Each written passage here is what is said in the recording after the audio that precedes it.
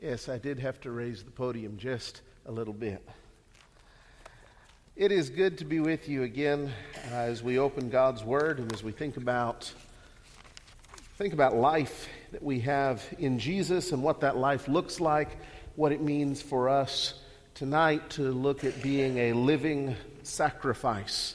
We think back to the Old Testament, all sorts of language about sacrifice, but sacrifice by that picture is something that's dead.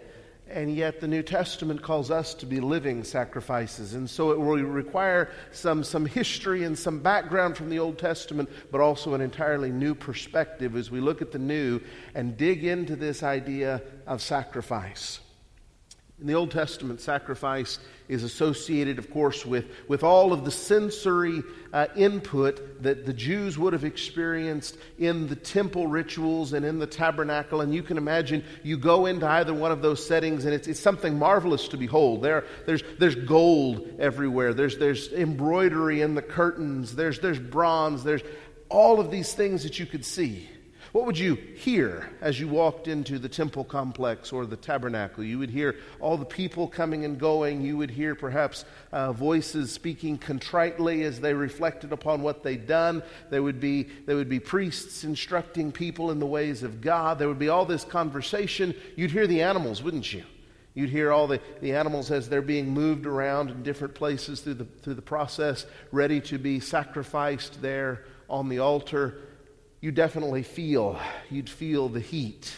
You'd feel the grime and the dirt. You'd look down at some point in the process and you would see blood covering your own hands as you were the one who actually slit the throat of the animal that was being brought in sacrifice. All of your senses are involved. The people who study such things, the biologists and the doctors, as they reflect on the different senses, they say it takes, I've got it written down so that I can be sure, 4 light receptors for the mechanics of the eye to work so that we can take this spectrum of light that's out there and our brains can interpret that into something we recognize as sight. And it takes 7 sensors in the body for touch to begin to work properly so that we can feel those things. But the other senses, specifically smell, they say it takes about 1,000 receptors and 1,000 different components in the olfactory system for that sense to work. And because it's so complex and so interconnected with everything that's going on, it leaves a certain impression. And there are smell memories that we can reach back deeply to. Do you remember what your grandparents' house smelled like? Do you remember going back to some of those places that are deeply entrenched and etched into your memory? Maybe a certain scent that someone used to wear, or for me, maybe the smell of my grandfather's pipe tobacco from being a little boy, and he still smoked pipe. And you catch a whiff of those going down the street or in someone else's home. It can be an entirely different setting, but you smell that, and your senses immediately bring your mind back to a treasured memory, because smell has that capacity to work with our memory and our minds to leave a great impression. What did it smell like to be in the temple? What did it smell like to be in the tabernacle setting? Anywhere you've got that many animals, there's going to be a smell, isn't there? But as they're sacrificing the animals on the altar, they bring the animals and They've skinned them, and they lay the entire corpse of the animal on the altar. See, we know what that smells like in the South, because as soon as it really starts to warm up here, what are you going to smell every time you go outside? Somebody's got steaks on the grill. I want an invitation to somebody's house for supper, because, that smells good. Part of the idea of skinning the animal would be, if you've ever been too close to that grill or set it off a little early and your skin was singed, does that smell good? Not at all. That's a terrible smell. As we look at some of these sacrifices, we'll see that there's different kinds of sacrifices in the Old Testament. There's different purposes and even different scents.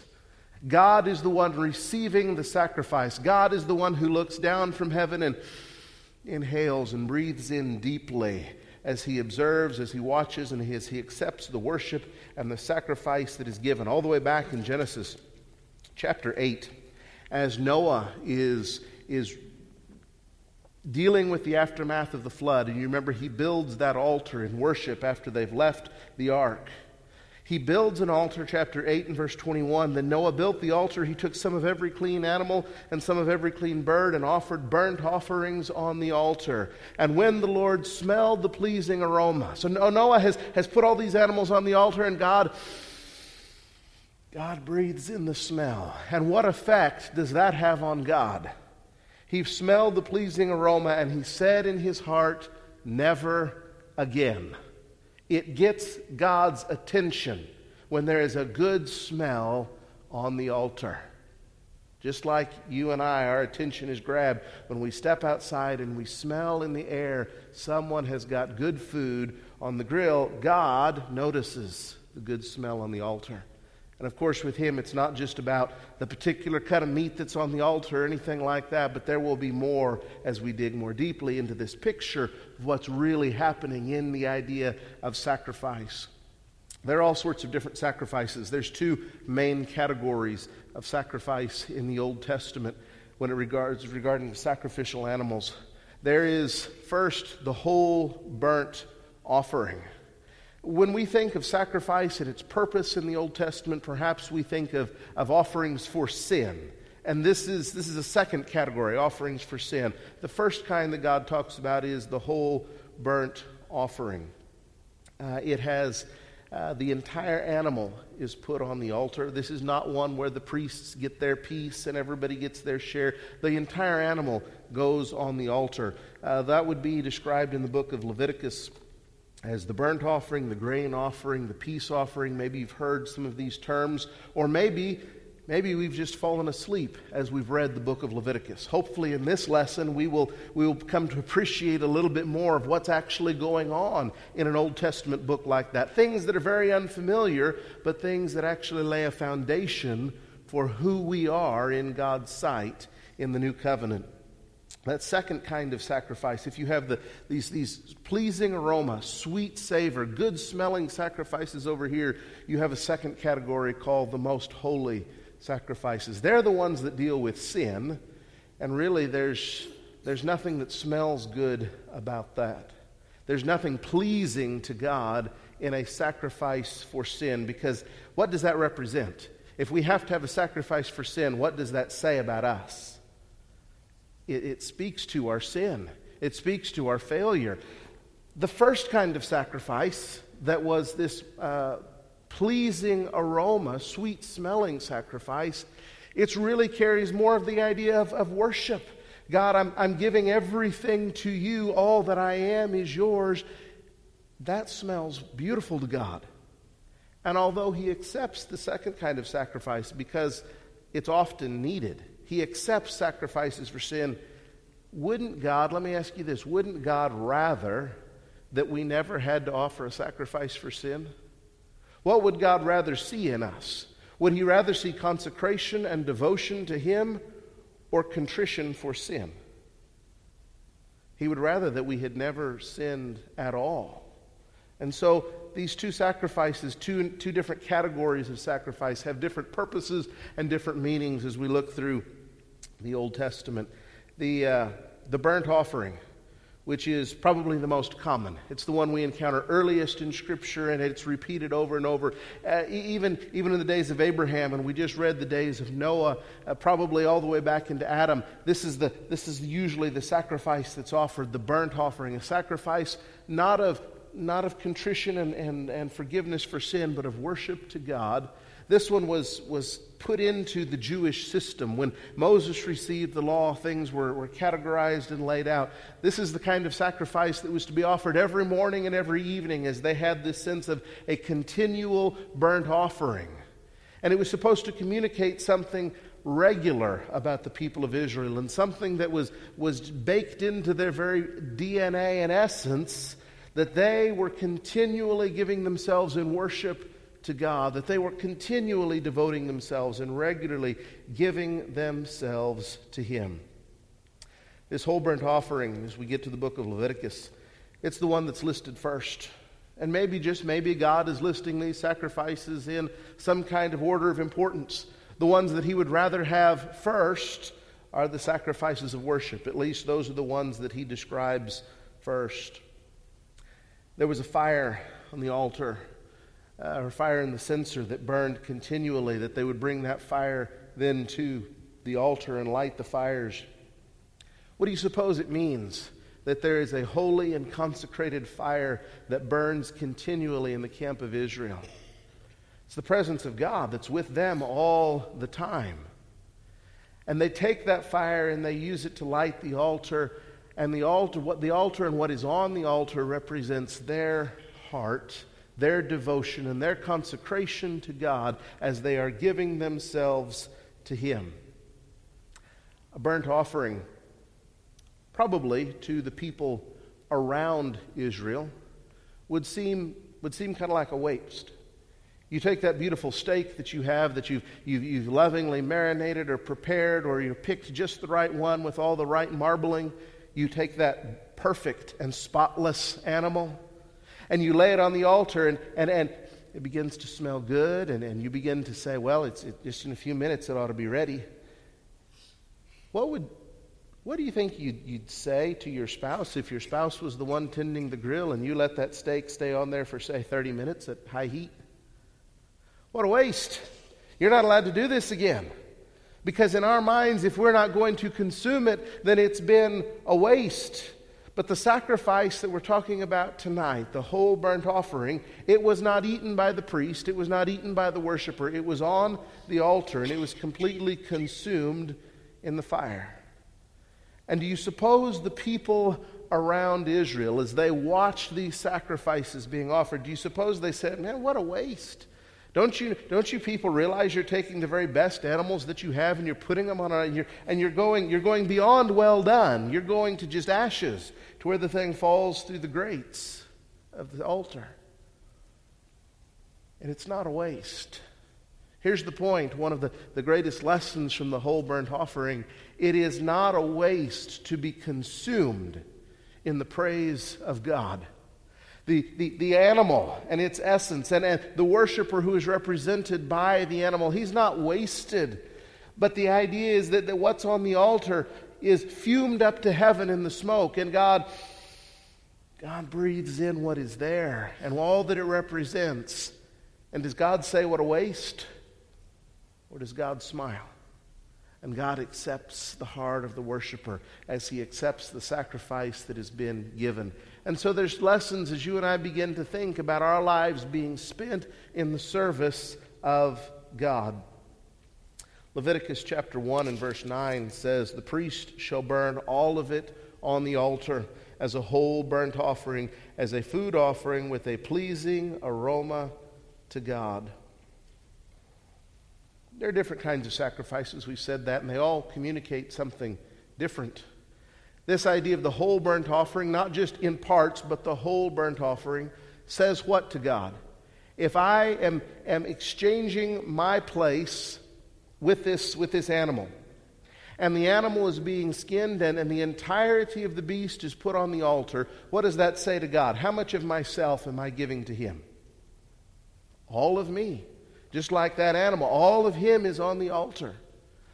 So you go back to, maybe this will help us make a little sense of Cain and Abel. When Abel offered his sacrifice, what did his sacrifice communicate to God?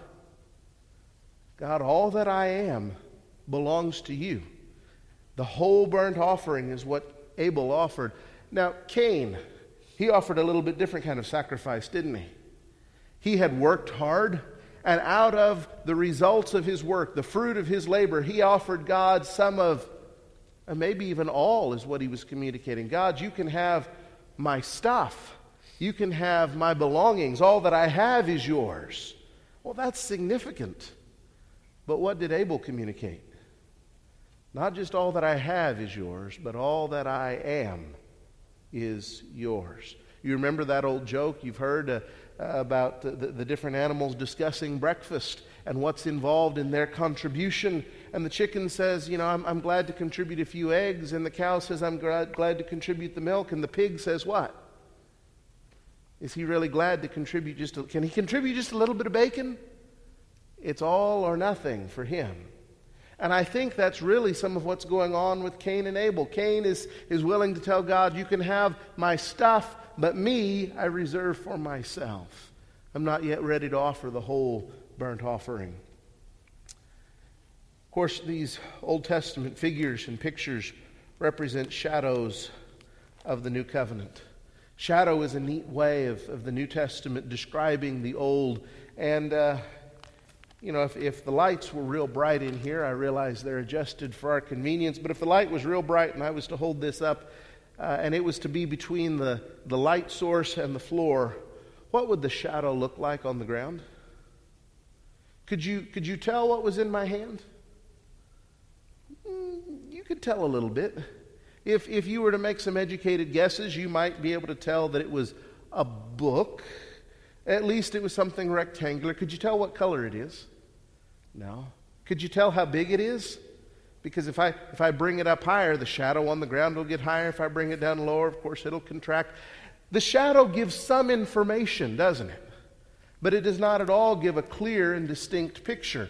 One thing that the shadow is good for, if I have a rectangular Bible, will I ever get a circular shadow? The shadow will not lie. It'll always tell the truth. And so what we see in the shadow will be true, and it will help us to understand the object, the reality that casts the shadow, even if it can't give us all of the detail and all of the particular insight into the shadow. So it's useful, but there's so much more to dig into, and there's so much more to understand about the reality than we can learn from the shadow. Colossians chapter 2 and verse 17, Paul writes, these things, he's talking about new moon, Sabbath, all these things that come out of the Old Testament, these things are but a shadow of the things to come, and the substance belongs to Christ. Oh, here's something that helps us understand the relationship between the Old Testament and the New. What has to come first, folks? The substance, the reality that casts the shadow, or the shadow? Can you have shadow without reality, without an object? So which came first? Jesus and all that he represents, or the Old Testament? The Old Testament came second, didn't it? Jesus, the reality, comes first. He has always been God's plan, and everything that we read about in the Bible points either forward to him or looks back to him, as he is everything to the Christian. Hebrews chapter 10, first verse in that chapter, the law has but a shadow of the good things that are to come instead of the true form of these realities, and it can never, by the same sacrifices that are continually offered every year, make perfect those who draw near. And now we have a little bit of interesting interplay between the Old and the New, because he says the sacrifices of the Old Testament, those shadowy sacrifices that tell us the truth about Jesus but don't contain the whole picture, he says, by those sacrifices, the bulls and the goats, no one was ever forgiven. No one was ever made perfect by those. And yet if you go back and you read through the Old Testament, you might read at the end of Leviticus 4 as it describes the sin sacrifice, and it says, and that man went away forgiven. Well, he wasn't forgiven. Hebrews 10 says, by that sacrifice of the bull or the goat or whatever animal he had. So how was he forgiven? Any Hebrew who has ever forgiven, any person who has ever been forgiven by God in the history of humanity has always been forgiven on the basis of the sacrifice of Jesus. Who came first? Jesus came first. And in the mind and the plan of God, before God ever said, let there be light, wasn't the sacrifice of Jesus already planned out in his mind? Wasn't that his established reality? And if God says it's going to happen, you can go to the bank on that, can't you? And so God is able to forgive their sins in the Old Testament in consideration of what? in consideration of the sacrifice of Jesus that, well, hadn't taken place yet chronologically, not from our vantage point, but from God who was and is to come, from God who exists outside of time, and from God who says this will happen. He's able to forgive their sins. He's able to do this on the basis of the sacrifice of Jesus. So I said we were going to look at this one concept in the New Testament of the living sacrifice, which builds from this idea of the whole burnt offering. Of course, we're familiar with Romans chapter 12, aren't we? This is one of those verses that always comes to our mind, that probably we have memorized, that speaks to so much of the Christian experience and is something that we should aspire to.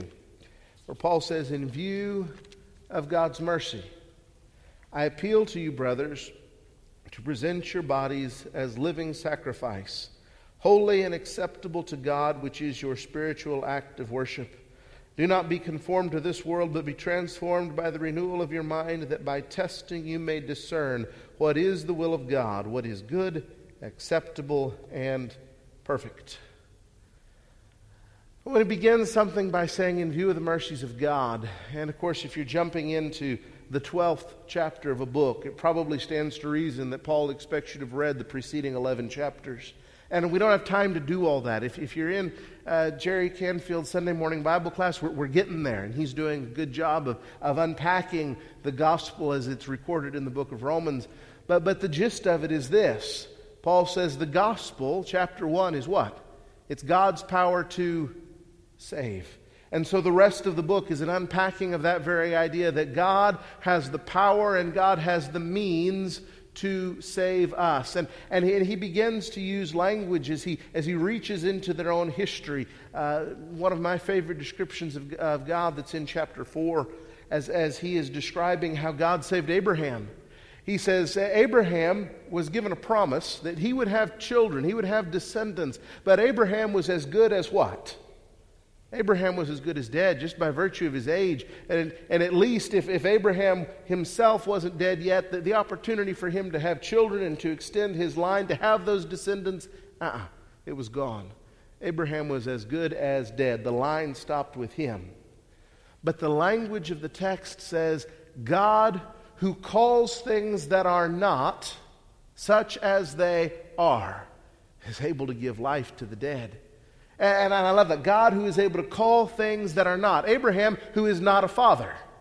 God says, Abraham, you are the father of many nations. He's able to call things that aren't such as they are. How is he able to do that? Oh, because he controls all things. He holds all things in his hand. Last week we talked about the power of God that he gives us, that he works towards us to accomplish whatever goals he puts in front of his people. And here's a prime example. Abraham, do you trust God that he will make you a father of many nations? Yes.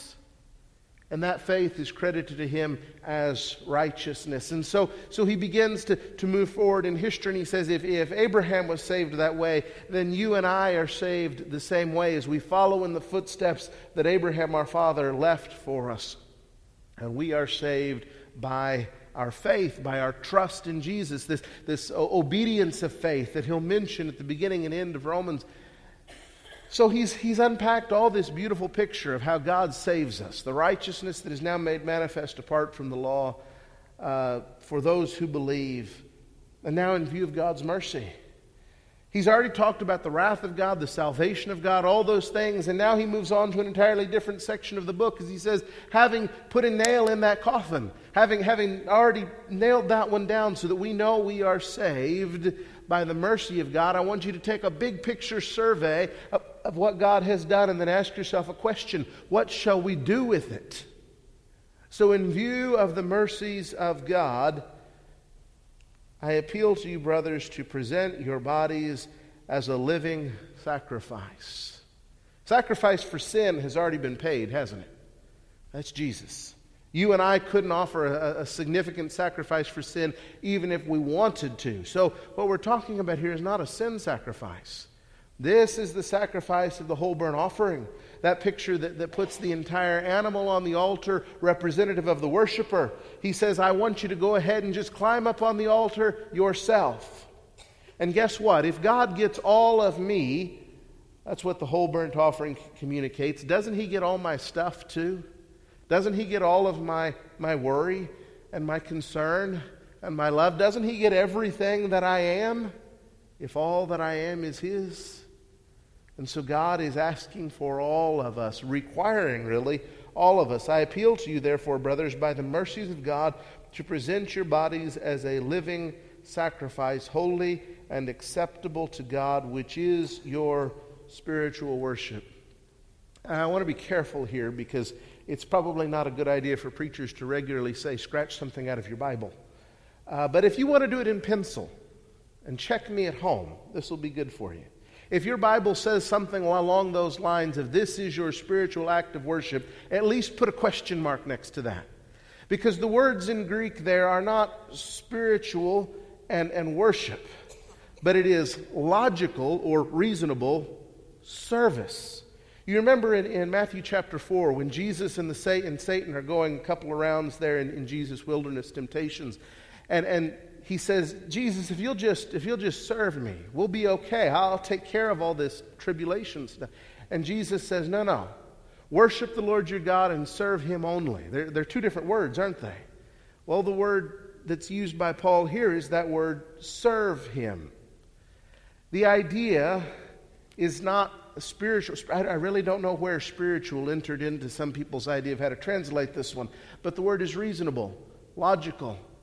How does he say this? He says, I want you to look at all that God has done for you. In view of God's mercy, you present your body as a living sacrifice. This is the only response that makes sense. This is the only logical and reasonable thing for you to do. If God has given all for you to give all for Him. This is what makes sense. So I appeal to you, brothers, by the mercies of God, present your bodies. If you put the emphasis on the other syllable of present, what do you end up with? Present. Make a gift of yourself to God. God wants to receive all that you are. Give yourself to Him. That was the first stage in the Old Testament rituals. You would bring your animal up to the temple, and when I was a kid first hearing these stories, I kind of thought it was like standing in line at some government office, that you just went up there and maybe you took a ticket until they called your number, and it was just kind of an impersonal thing. I dropped my animal off and I was done.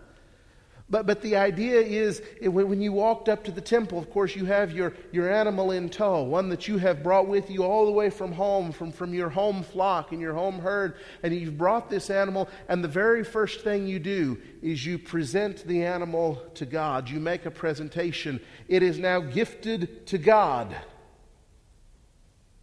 And whose is it now? Well, it's His. And He allows you to use it as a sacrifice. There's something in there about giving ourselves first to God and then being used for His purposes that's digging deep into this text. Present your bodies as this living sacrifice. It's the only thing that makes sense. It's the only reasonable way to serve God. The idea of living sacrifice almost runs counter to what sacrifice in the Old Testament is about. Because once the life was given, then it was done, and we had to move on to other things. But here, it's a life that is lived in perpetual sacrifice to God. A life that continually smells good to Him. So what is it about a life that God sees our life and He inhales deeply and He smells something pleasing? If God were to hover over your life and inhale, what would it smell like? It's almost a goofy question unless we've come out of this background that we've dealt with here. God wants to smell the pleasing aroma. He wants to smell this life of worship, this life of service. What does that look like? Does God really need our service? Does He really need our worship? Does He need anything that we could give Him? Isaiah chapter 1 will begin with these words. Isaiah chapter 1, beginning in verse 11. "What is to me this multitude of your sacrifices? I have had enough of burnt offerings of rams and the fat of well-fed beasts. I do not delight in the blood of bulls or lambs or goats." Now, God required all these sacrifices in the Old Testament of Israel, but here in Isaiah he says, I've had enough of them. How do you suppose God gets to the point where he said, I've had enough of these burnt offerings? The burnt offering is supposed to communicate what? All that I am is yours. The whole animal goes on the altar that represents everything that I am as the worshiper. The animal stands in for me. God is not mocked. We've heard that before, haven't we? What you sow, you shall also reap. Do you think God is fooled by these people in Israel who would put the burnt offering on the altar, who would go through that motion and say, communicate to God in their actions and in their sacrifice, God, all that I am is yours. And so they've got God's attention. Here, I know God's everywhere and he knows everything, but this is the picture. They've got his attention and he goes up and, yeah, that smells terrible. Is God mocked? Can you fool God? Can you and I take a piece of meat out of the refrigerator and it look fine and you open up the package and it just hits you? That is rotten. Somehow in our family, I'm the one that always has to smell the stuff. Sarah won't do that. This is God. You won't make a fool of him. You can't trick him into accepting your sacrifice. Hebrews chapter 10, and beginning in verse 8. The whole burnt offering finds its fulfillment in Jesus, where people have failed to keep their lives pure, where people have failed to keep their lives consecrated, where people have made a lie when they've offered the burnt sacrifice with no intention of their lives reflecting that commitment and their consecration. Here's what God sees in Jesus. Hebrews 10 verse 8, when he said above, you have neither desired nor taken pleasure in sacrifices and offerings and burnt offerings. These are offered according to the law. Then he added, behold, I have come to do your will. He does away with the first in order to establish the second. Jesus said, here I am, God. And to really get to the heart of the matter, Jesus says that it's not about just offering the sacrifices and the bulls and the goats. If you wanted more of those, you could have always commanded more of those. But here I am, I have come to do what? Come to do your will. And by focusing on that, by selecting that, by emphasizing that, he establishes that, doing away with the first. And yes, it's about covenants, but it's also about really the heart of the matter. What was God really after when he communicated to Israel and to the generations before that in the days of the patriarchs? What was he trying to get them to understand when he outlined the process of the whole burnt offering? Not just how to put on a good barbecue, but he was trying to get them to see the importance and the depth of the reality of offering the entire self on the altar. And where people failed to pick up on that for generation and generation and actually lived in rebellion and tried to fool God in that process, Jesus comes and he says, I'll be honest, I will be transparent, I will be pure, I will be dedicated, I will be consecrated. The beautiful thing about the life of Jesus is that he never stood in need of a sin sacrifice because he was always consecrated. He was always devoted. His life was what? It was a continual burnt offering. All the time he said, God, all that I have is yours. And that's the example that we have in him. King Saul, back in 1 Samuel, you remember he has an obligation as king to lead the people into battle. That's his job. But before he does so, this is from 1 Samuel chapter 15, before he does so, he figures it would be a good idea to offer a sacrifice. And so he looks around for Samuel, he looks around for this prophet, priest figure, and he's not there. And so in a hurry, Saul does what? He goes ahead and he offers the sacrifice anyway. And what does Samuel say as he's reviewing the whole process? 1 Samuel chapter 15, we'll begin reading in verse 22. Has the Lord as great a delight in burnt offerings and sacrifices as in obeying the voice of the Lord? See, Saul had gone in and he was supposed to make sure all of the enemies of God were destroyed. And yet when Samuel finally gets there, he says, as I look around the camp, I see treasures that you've taken. I hear the noise of the animals from the enemy's camp that you've just taken for yourselves. Where was the obedience in this? And Saul says, well, we were obedient. We offered a sacrifice. No. It was never about just offering the sacrifice if the sacrifice wasn't tied to what? Wasn't tied to the heart. If it did not communicate the truth. And Samuel says something very, very important. Behold, to obey is better than sacrifice.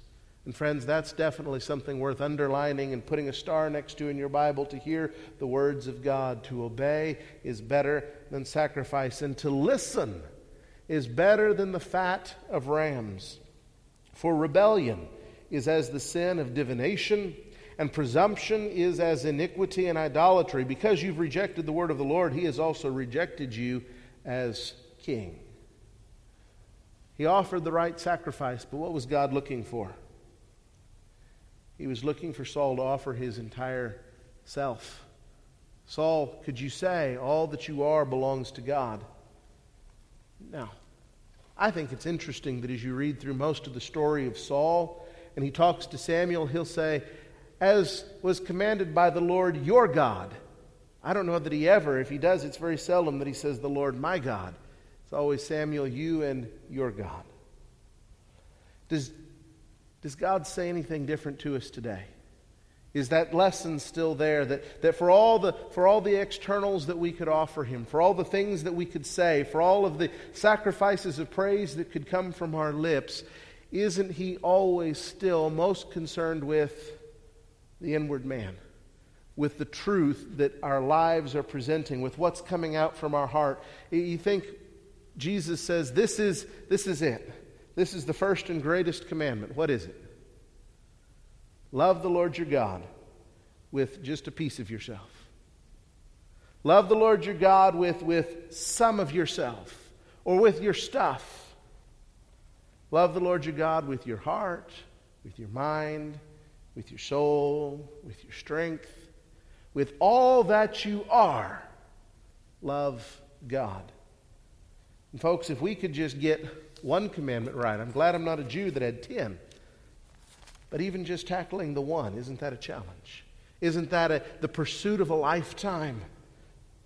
To submit myself to God and to say, all that I am is yours. I am a living sacrifice.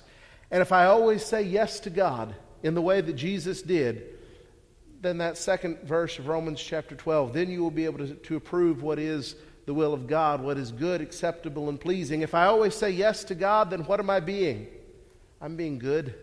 I'm being acceptable. I'm being pleasing to God, because that's what a living sacrifice does. Already given to God on the altar. So friends, do you love God with all that you are?